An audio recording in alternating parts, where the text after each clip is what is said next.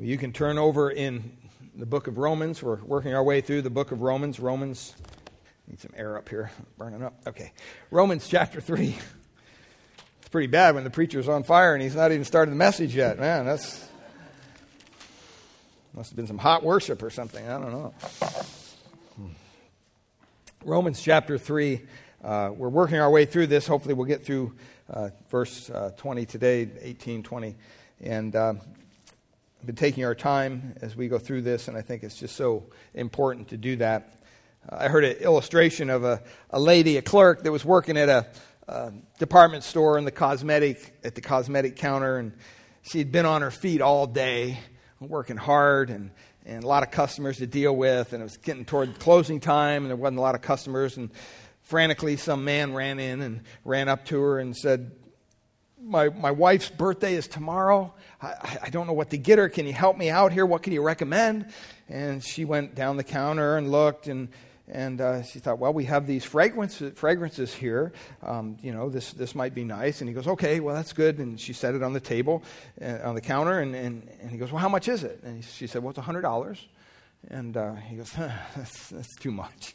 And she goes, okay, that's fine. We'll find something else. So she goes down and she finds another smaller bottle, and he goes, well, how much is this? And he says, $50. Sorry, but that's just too much for my budget at this point. And so the lady was getting a little frustrated, but she said, okay, that's fine. I got to make a sale here. So she dug down there a little deeper and came out with a smaller little bottle, and he said, well, this might work. How much is this? And she says, $25. And he said, I hate to tell you this, but, do you have anything cheaper?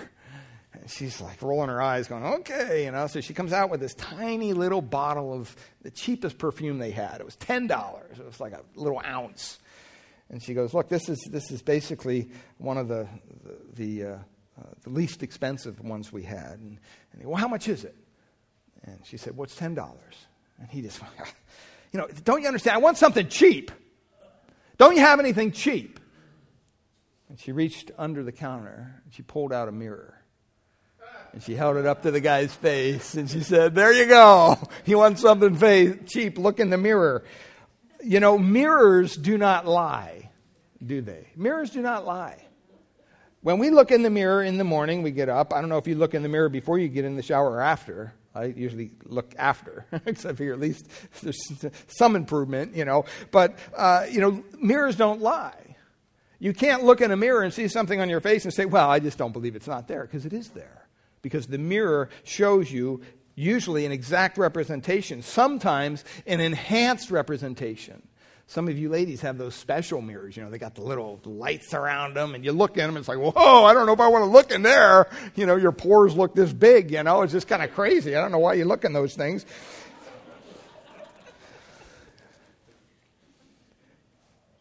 But this morning we'll be looking in the mirror of God's Word. And for the past several weeks, it hasn't been a pretty picture, has it? It hasn't. I'm reminded of the Dr. Harry Ironside, a wonderful preacher, and he was holding an evangelistic meeting. And after the evangelistic meeting, he was talking to some of the people, and he came up to one gentleman, and he said, are you saved, sir? And the sir looked at him and said, no, I really can't say that I am, but I would like to be. And Harry Ironside looked at him and said, why would you? Why would you want to be saved?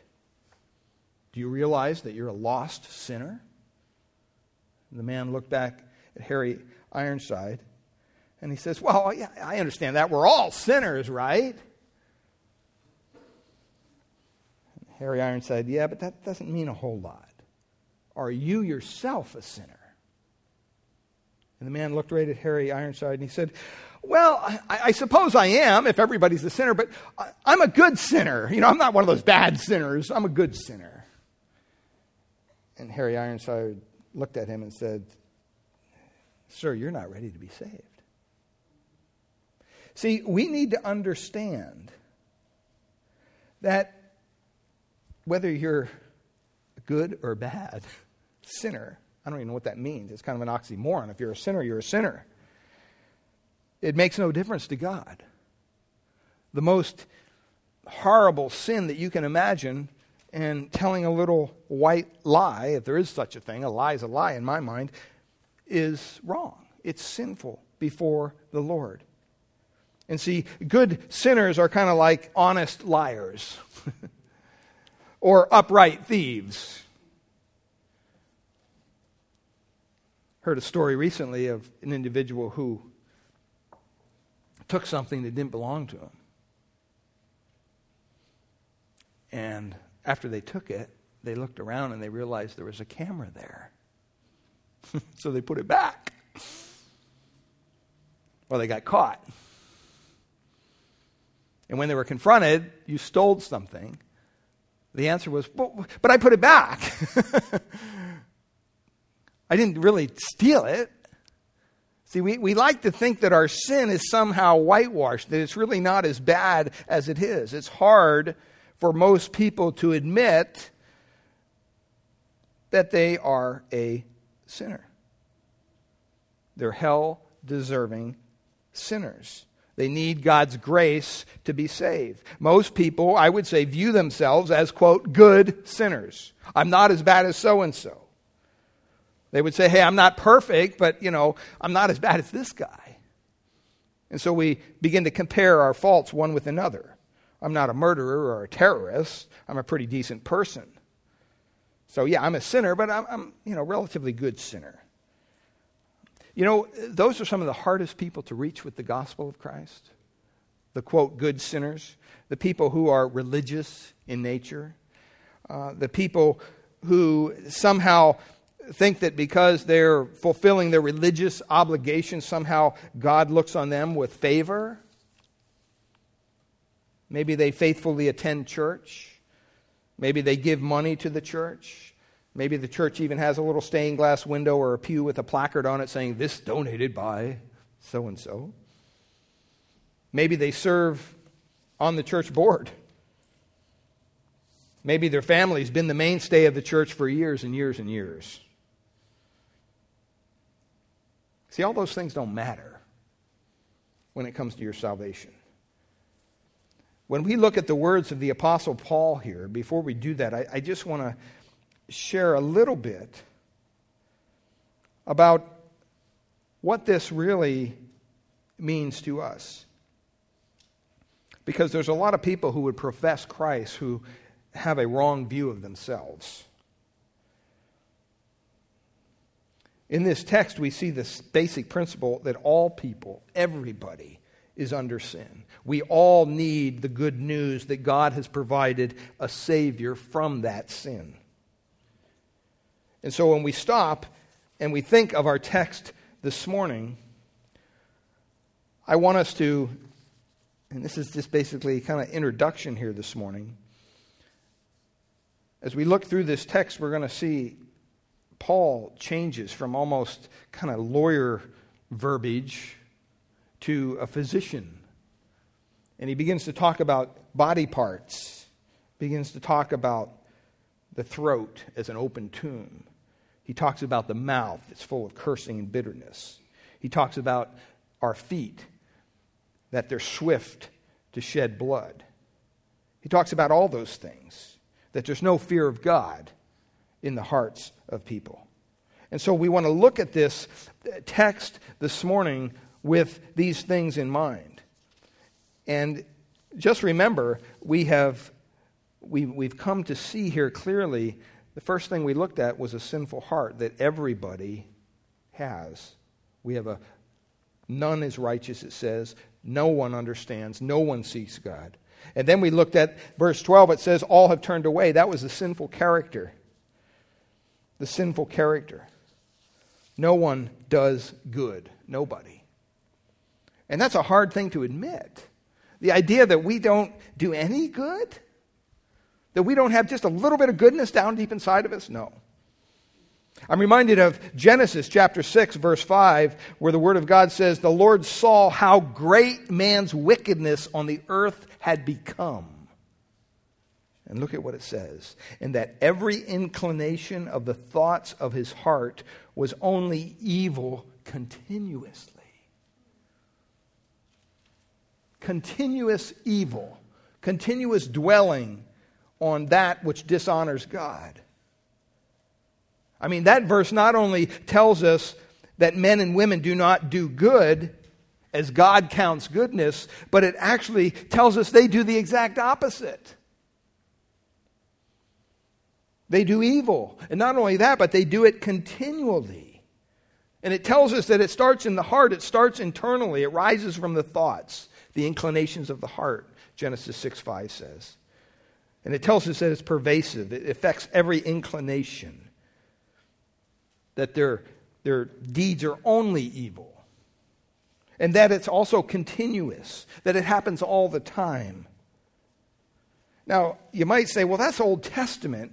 Isn't Jesus have some kinder words when we turn to the New Testament? Doesn't Jesus full of compassion and love and concern? And isn't it all about the love of Jesus? Well, let's look at some of the words just in way of our introduction, and then we'll look at the words of Paul.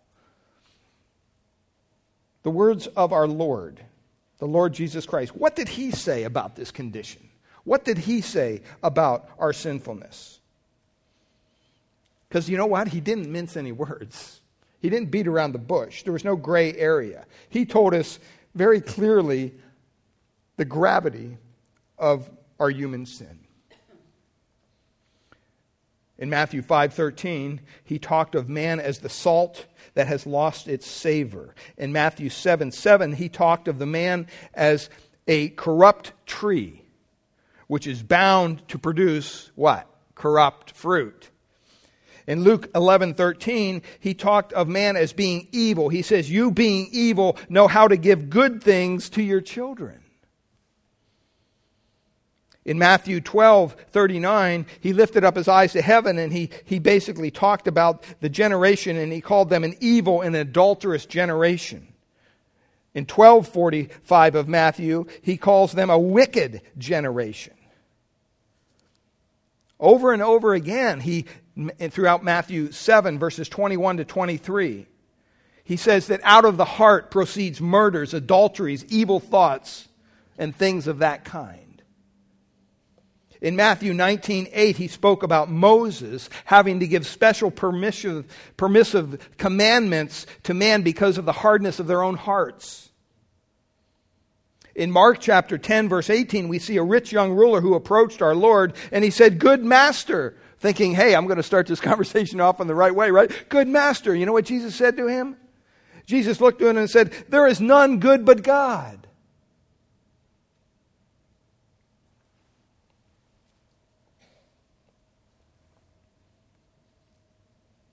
Jesus compared men, even the leaders of his own country, to wicked servants in the vineyard in Matthew 21. He condemned the scribes and the Pharisees who thought they were better than everybody else because of their religiosity. In Matthew 23, verses 2 to 39. In John chapter 3, verse 6, Jesus made a fundamental statement about man's depravity. He said, that which is born of the flesh is what? Is flesh. That which is born of the flesh is flesh.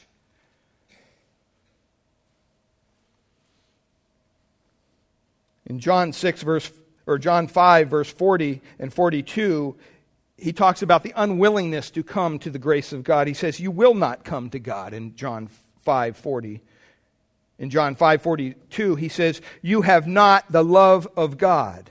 In verse 43 of John 5, he says, you receive me not. In verse 47, he says, you believe not. Over and over, there's certain things that are repeated through the Gospel of John. John 7:7, the world's works are evil. None of you keeps the law, verse 19. You shall die in your sins, John 8:21 says. You are from beneath, John 8:23 says. John 8:38 and 44, he says, your father is the devil, who is a murderer and liar. In verse 47, he says, you are not from God. In John 10:26, he says, you are not of my sheep.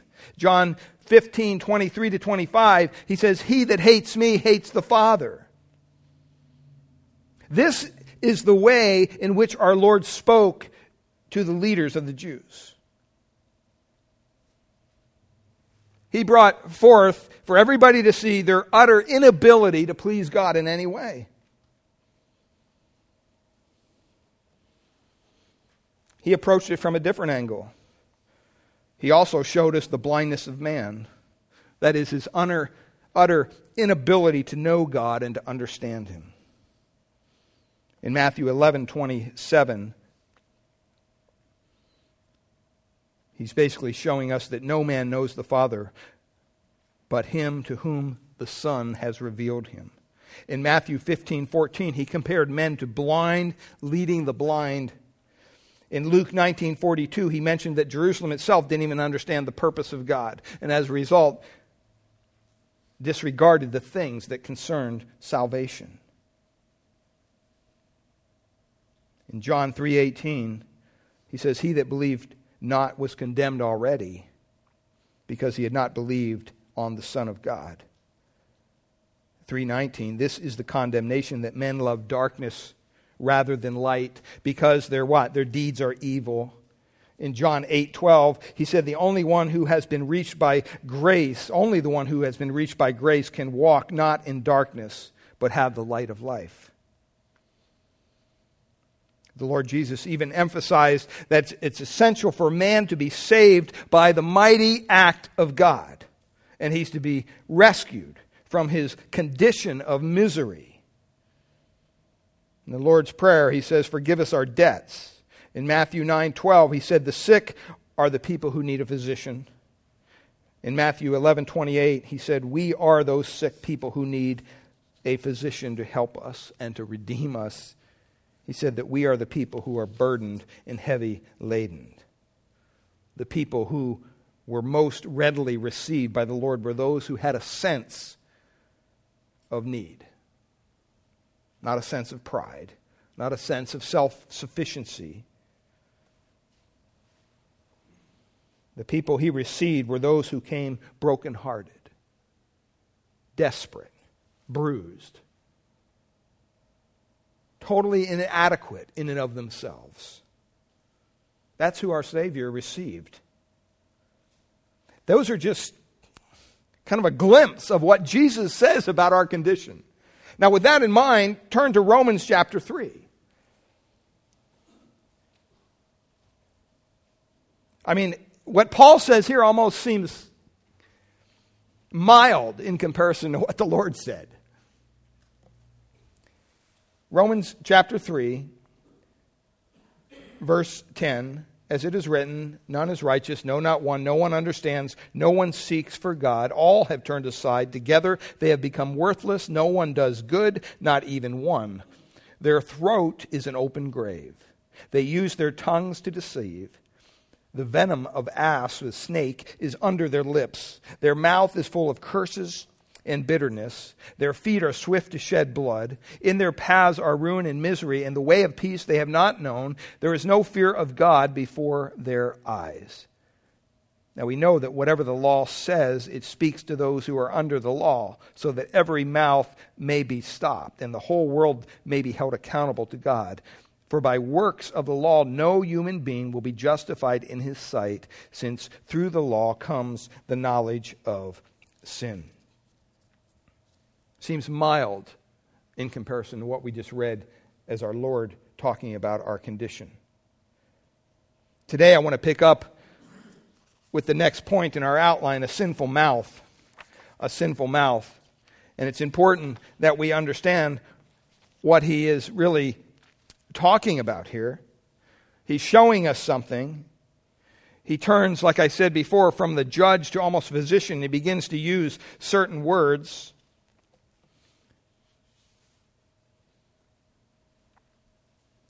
He says in verse 13, "Their throat is an open grave." Have you ever seen an open grave? Have you ever been around an open grave? See, in our culture, what we do is we take the body of a deceased person, we dig a hole, put them in a casket, lower them down, put the dirt on top. We cover the grave out of respect. That's one reason. But we also cover the grave just for sanitary reasons. You know, if you lived in Iraq, you would have the pleasure of maybe walking down a road and seeing heads rotting on stakes. Or corpses thrown alongside the road like they were a dead dog. That's not a pleasant thing. It's not a pleasant thing to walk into a graveyard where all the graves are open. That wouldn't be nice. You know, you go up the skyline there and you go, oh, this is beautiful. This is a beautiful place. Well, it's a place of dead bodies, but the scenery's wonderful. You look out, you see the Pacific Ocean. But I don't think a lot of people would be going up there if all the graves, the bodies were just kind of thrown on the lawn and rotting. You wouldn't want to go there. This is what this is speaking of, the stench from an open grave. As a chaplain, I've been around a lot of dead bodies, and a lot of times what happens, you're waiting for the coroner to show up at the crime scene or whatever, and the officers go back to their job, and you're waiting there with the family, and the deceased person, whatever the occasion, is covered up in the next room. And I always remember those times when it happens to be maybe in the winter months. It's a little cooler outside. And so the house is buttoned up. And after an hour, maybe I've waited sometimes as long as 4 hours. You know, I start saying, we need to open some windows. It just doesn't feel right. Because the body is literally decomposing. That's what happens to a dead body. And see, here what he's saying is, that's what, in our fallen condition, our throats are like an open grave. You know, when you go to the doctor and he takes a little thing and they say, and you say, sometimes he says, okay, everything looks good. There's occasions, maybe you have a tonsillitis, you have something, that's not good. You know, he sees something he doesn't like. That's what Paul is doing. He's opening up our mouth and looking in our throat and saying, wow, this doesn't look good, folks. This isn't just something that's on the outside. You know, you can have a sore throat and look totally healthy. But boy, every time you swallow, you're reminded, I'm sick. There's something wrong with my throat. And unless you're a doctor who looks down there and finds out what it is, you're going to think, well, okay. Somebody looking at you is going to think you're fine. It says their mouths are like open graves. What that means is all that corruption, all that destruction is coming out. And he's saying this to the Jewish people. I mean, I can just imagine them standing there saying, are you talking to us, Paul? Not us. How could you say such a thing? We say the good things. We say the good stuff. And what Paul is trying to get them to understand is it doesn't matter. It comes from that which is polluted already. Notice he says there, their throat is an open grave. They use their tongues to what? To deceive. That verb is in the imperfect in the Greek tense. And what that means basically is that it's a continuous action. It never stops. That's all they know how to do. It's repetitive deceit. Have you ever talked to your young person about doing something wrong? And the first time it's kind of like, look, you shouldn't do this. And okay, I'm sorry. All right. Don't do it again. Okay, fine. The next day it happens again. Maybe the next hour it happens again. There comes a point in time where you realize, you know what, this is becoming a habit. They're deceiving. Their deception is becoming part of the way of their life, and we need to stop it. So you have to do something severe sometimes to help them understand that this is not acceptable behavior. And see, for the natural man, lying and other forms of deceit are just habitual. It's a normal part of life. In Psalm chapter 5, verse 9, it describes it as flattery. And flattery appeals to what? Our human nature. It appeals to our flesh. It appeals to our pride. He says they use their tongues to deceive. A flatterer, therefore, uses and abuses others. In Psalm 36, 1-3, David describes it this way. A man's sinfulness, it can lead to self-deceit. It can lead to self-flattery. He says, transgression, Psalm 36, 1-3, transgression speaks to the ungodly within his heart. There is no fear of God before his eyes, for it flatters him in his own eyes. Concerning the discovery of his iniquity and the hatred of it, the words of his mouth are wickedness and deceit. He's telling the Jews, you know what? Yeah, you say the right thing. You teach the law, but what does it bring? It brings destruction. See, just because you hear something coming out of somebody's mouth that may seem it's got some truth in it, you better be careful. Most false teachers have just that. They have a little bit of truth. He goes on and he not only talks about it being an open grave, that's one, and then he kind of says, I'm going to come at this from a different angle. He says, the venom of this snake is under their lips. This kind of snake was a poisonous snake. Usually as soon as it bit you, you died within a short period of time. One commentator says the fangs of such a deadly snake ordinarily lie folded back in the upper jaw. But when the snake throws his head to strike, these hollow fangs drop down, and when the snake bites, the fang presses a sac of deadly poison hidden under the lips, ejecting venom into the victim. And it brought forth death. See, he's saying the same thing. He's talking about a grave. He's talking about dying from a snake bite.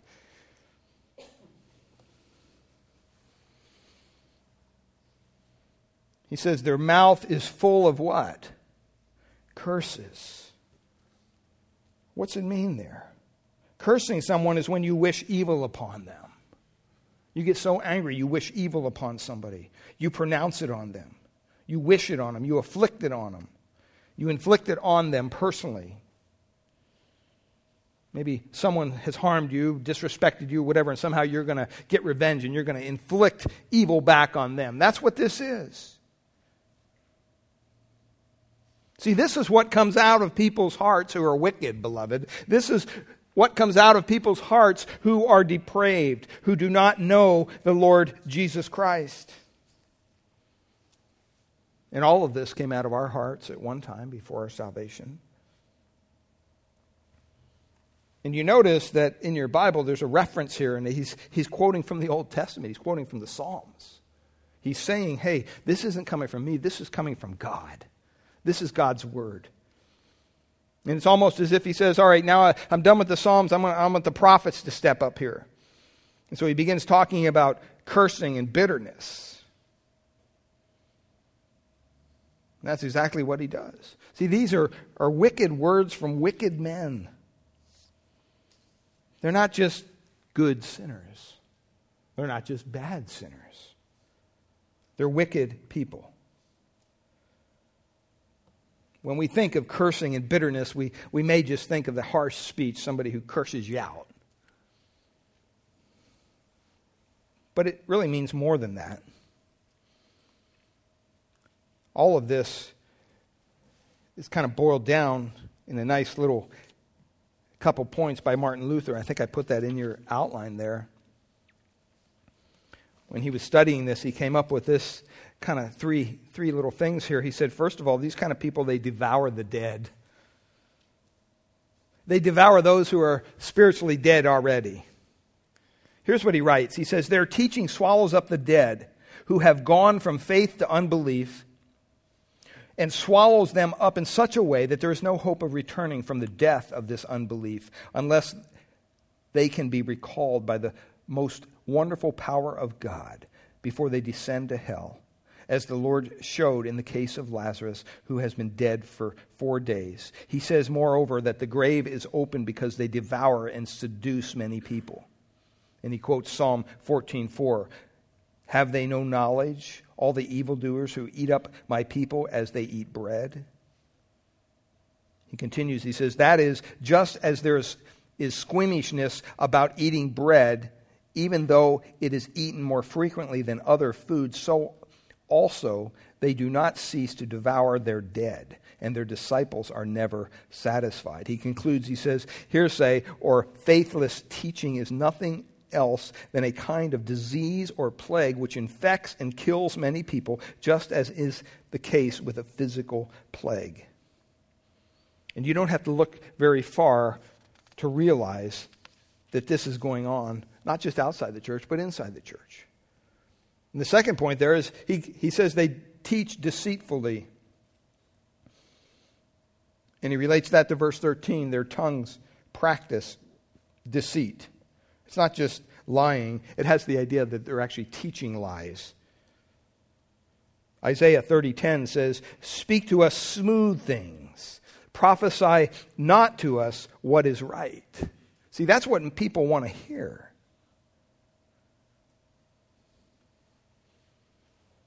The world generally does not speak warnings about these kind of things except as threats to other people. And so we need to stop and we need to be reminded, hey, you know what, we're kind of operating in a mind zone here. We have to be careful where we step. And the third thing he pointed out is they kill those who have been taught such things. He says, this same flattering and pleasing doctrine not only does not make alive those who believe it, it actually kills them. And it kills them in such a way that they are beyond recovery. Paul's already said that in Romans 2, verses 8 and 9. But for those who are self-seeking and those who reject the truth and follow evil, there will be wrath and anger, trouble and distress. And so he points that out for us very clearly, that this sinful mouth is not just, somebody who cusses. It's a problem deeper down. And then he moves on here to a sinful path in verse 15 to 18. He begins to talk about what their feet are doing. Their human conduct is depraved. These are violent acts from violent men. And we're kind of taking these in reverse because it says there in verse 17, the way of peace, right, they do not know. The way of peace they do not know. And I think that when you understand the whole concept here, you'll see why I'm doing this in reverse. The apostle here isn't speaking of the lack of inner peace. That's not what he's talking about. That's kind of characteristic of somebody who doesn't know Christ. But really, he's talking of a man's essential inclination away from peace. That man in his fallen nature doesn't run to peace, they run from it.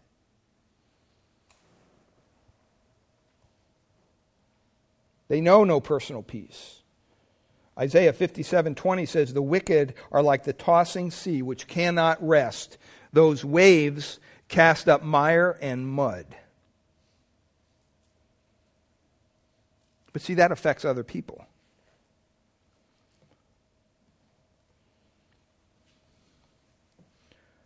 One commentator Haldane says this, such is a just description of man's ferocity, which fills the world with animosities, quarrels, hatreds in the private connection of families and neighborhoods, and with revolution and wars and murders among the nations. And then he says this, the most savage animals do not destroy so many of their own species to appease their hunger as man destroys of his fellows to satiate his ambition, revenge. I mean, it's just amazing when you stop and think about that. And that's what Ephesians chapter 2 tells us. It says, remember that you were once, what? Separated from Christ. We were alienated from the commonwealth of Israel and strangers to the covenants of promise. Verse 12 there. Having no hope and without God in the world. And then in verse 13 it says this, Ephesians 2, but now in Christ Jesus, you who were once far off have been brought near by the blood of Christ. Verse 14, for he himself, listen, is our peace, who has made us both one, who has broken down his flesh by dividing the wall of hostility. Verse 15, by abolishing the law of commandments expressed in ordinances, that he might create in himself one new man in place of two, so making peace. Verse 16, and might reconcile us both to God in one body through the cross, thereby killing hostility. And he came, verse 17, and he preached peace to those who were far off and peace to those who were near. For through him we both have access in one Spirit to the Father. Verse 19, so then you are no longer strangers and aliens, but you are fellow citizens with the saints and members of the household of God, built on the foundation of the apostles and prophets, Christ Jesus himself being the cornerstone, in whom the whole structure being joined together grows into a holy temple in the Lord. In him you also are being built together into a dwelling place for God by the Spirit. People that don't know Christ don't know peace. They don't know peace with God. They don't know peace with one another. And they don't even have peace within themselves, to be honest. The way of peace they do not know. It says, secondly, in their paths are ruin and misery. In their paths are ruin and misery. Again, this is something that wicked people experience themselves. Their way is misery and ruin. That word ruin is a compound word, and it talks about breaking into pieces and completely shattering, causing total devastation.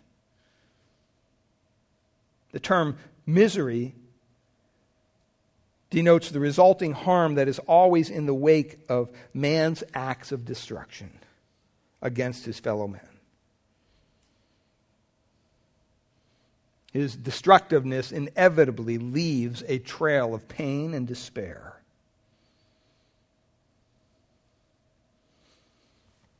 What this means, it's not just in the active, or it's not just in the passive sense, but it's in the active sense as well.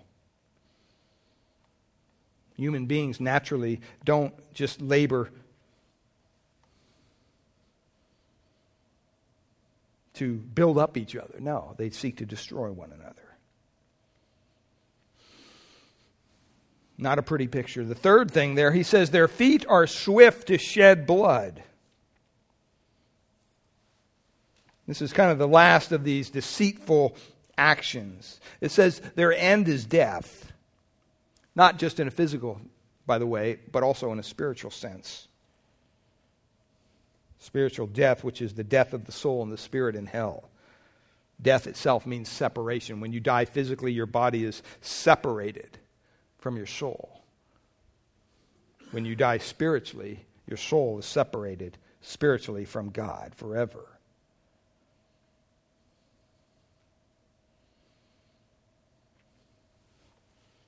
Look at Proverbs chapter 8. Proverbs chapter 8. I thought this was just a very interesting note I heard on, it's actually a Phil from the Duck Dynasty or whatever. He said this on a program on Fox, and they were asking him about why are these people so much into death? Why are they so quick to run to death and kill people? And he read out of Proverbs chapter 8, the wisest man that ever lived, Solomon. He says in verse 32, and now, O sons, listen to me. Blessed are those who keep my ways, hear instruction, and be wise. Do not neglect it. Blessed is the one who listens to me, watching daily at my gates, waiting beside my doors. For whoever finds me finds life and obtains favor from the Lord. But he who fails to find me injures himself. And then he highlighted this last part. He says, all who hate me, this is God speaking, all who hate me love what? Love death. You wonder why they're lopping people's heads off and slaughtering thousands of people over there in Iraq? Because they hate God. They hate the true God. They're following a false God, a false religion. And so their feet are swift to shed blood. Lastly, they have no fear of God. Verse 18, that's what he says. There's no fear of God. Psalm 36:1, it says, there is no fear of God before their eyes. Now, When we think of being afraid of something or fearful, we're thinking of terror, we're scared. That's not this kind of fear. It's talking about a reverential awe. It's talking about a sense of respect before the Lord. And these people don't have it. It has to do with worshiping Him. It has to do with obeying Him. It has to do with departing from evil. Because you fear God. You revere God and God's way. Proverbs 9:10 says, the fear of the Lord is the beginning of wisdom, and knowledge of the Holy One is understanding.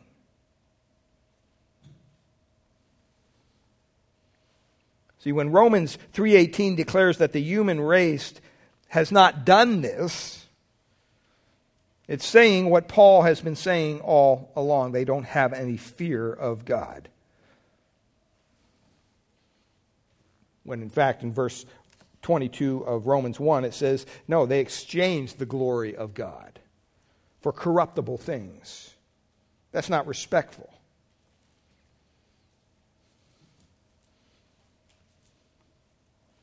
We need to be reminded, beloved, of the holiness of God, the God which we serve. Because there's no fear of God before these people's eyes.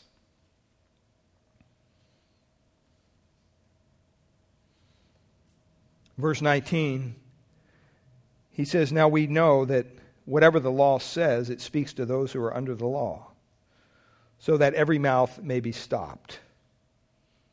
He's saying that more to the Jews probably than to the Gentiles, because they're probably going, oh, wait a minute, that doesn't include us because we're part of this little gang that, no. Everybody's under the law. And if you're under the law, you can't respond. You can't say, no, I think it's this way. No, you can't. Because God has spoken. And the world is held accountable to God. There's no excuse. There's no way out of this. Verse 20, for by the works of the law, even if there was a way out, there's no way you could work your way out of it, because by the works of the law, no human being will be justified in his sight. So even if you're better than your neighbor, that doesn't make any difference. You're not going to be justified by being better. You have to be what? Perfect.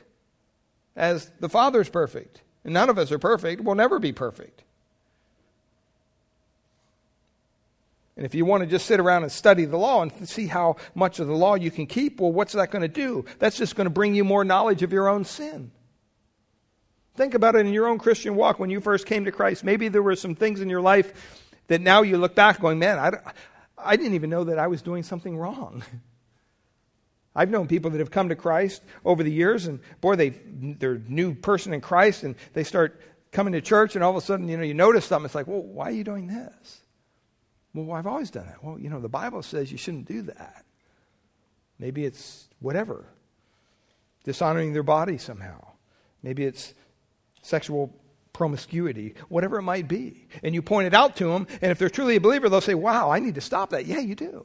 And they conform their behavior to what? To what their knowledge has come to understand as sin.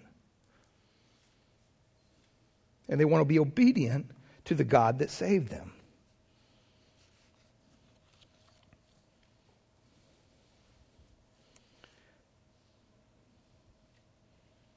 Psalm 128 verse 1 says, blessed are all who fear the Lord, who walk in his ways. Isaiah 51 verse 12 and 13 says, you fear mortal men, the sons of men, who are but grass. But you forget the Lord your Maker, who stretched out the heavens and laid the foundations of the earth. And you live in constant terror every day because of the wrath of the oppressor. I think sometimes we're more fearful of our neighbor than we are of the Lord.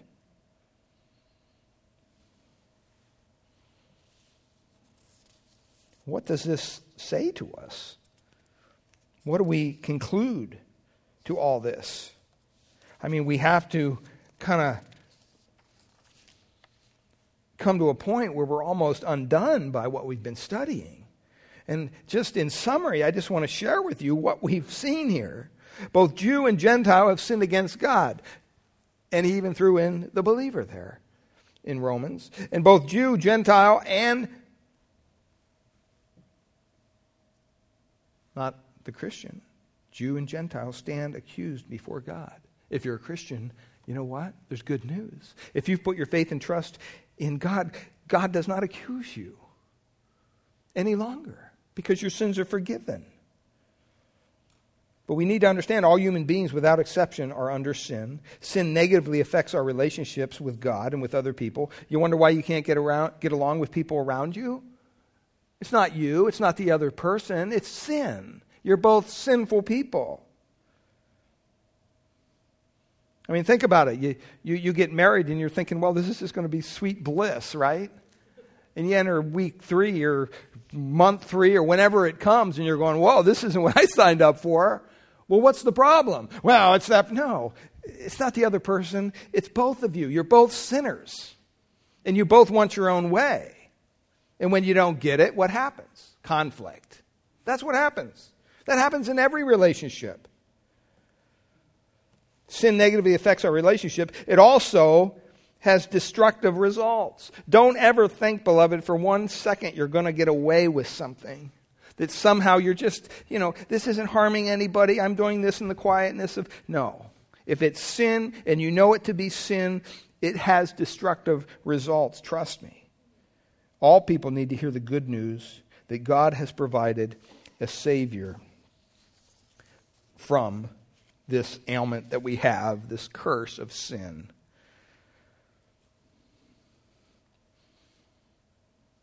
We're the only people, as believers, who know and can share the truth which can free those people from the bondage of sin. I mean, if I asked you to come into my office after church, and I showed you a large stack of money on my desk, and I said, you know what, this is a gift to you and your family. Just go and enjoy it. After you picked yourself up off the floor, good sum of money, say that's $100,000. You would probably, in your mind, start to think, what am I going to do with this? What a wonderful gift, $100,000. You start making plans. I'd like to pay the house off. I'd like to do this. I'd like to do that. I'd like to give some to the Lord. Bless this family, bless it, whatever. But your mind would be thinking, you would be planning. And you know what? You'd probably be excited about it. This would be something that you would enjoy laying out the spreadsheet with, right? You got $100,000 to start with, man. How am I going to bless people with this? How am I going to use this for the glory of God?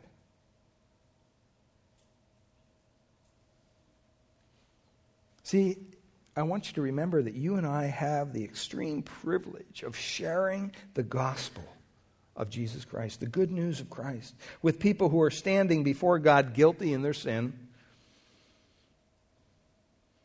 And this is a privilege that's infinitely more valuable and should be infinitely more exciting and rewarding than receiving a lump sum of money and figuring out how to spend it. Let's bow our hearts before the Lord as we close this morning. I just want to ask you a couple things. First of all, I want you to do a couple things. I want you to ask God to never let you forget that you were without Him and that you were without hope. That at some point in your life you were guilty in your own sin until you came to know Jesus. That's real important for us to remember those things, because the longer we're Christians and the longer we fellowship together, the easier it is for us to kind of grow callous to those who are not part of the body of Christ. It's easier to look down our spiritual noses at people who maybe haven't come to know Christ yet. Maybe we even distance ourselves from such people. Put a wall of protection around us so we wouldn't be stained by such people. We look at the life of Christ, He did just the opposite. He ran into the mess with the solution. So I ask God never to help you, never to let you forget that you were without hope, you were without Him at one point in your life until you came to know Him. And then ask God to help you see every other person in your life, every person who crosses your path, every person who is not a believer, as one who is without God, without hope.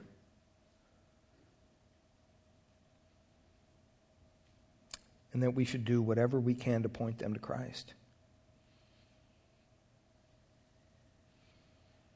Examine your own heart with this. How have you been doing in this area?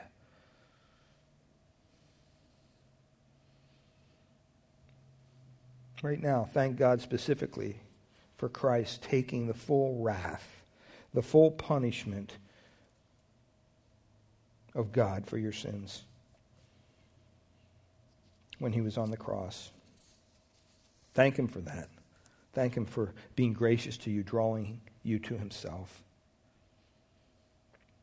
If you've never given your life to Christ, this is the time for you to acknowledge your sin.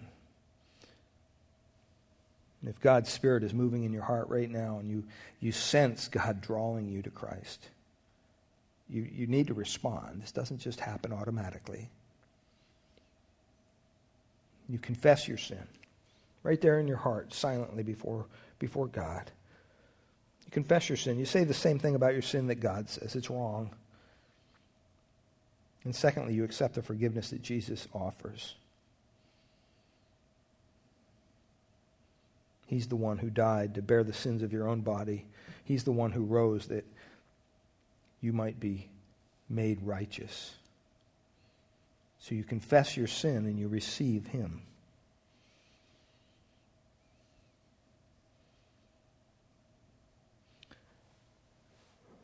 Cry out to God, God, be merciful to me, a sinner. I come to you for this salvation. I pray you would make me clean before you. As believers, I pray that we would examine our own hearts, our own lives, before we partake of our time of communion together. We thank you, Lord, that you've redeemed us, you've forgiven us. We were not righteous in and of ourselves. We could not understand. We did not seek you. We were basically altogether going the opposite direction. And yet you reached down and you put us on the right path. You've caused our hearts to seek you. You opened our understanding.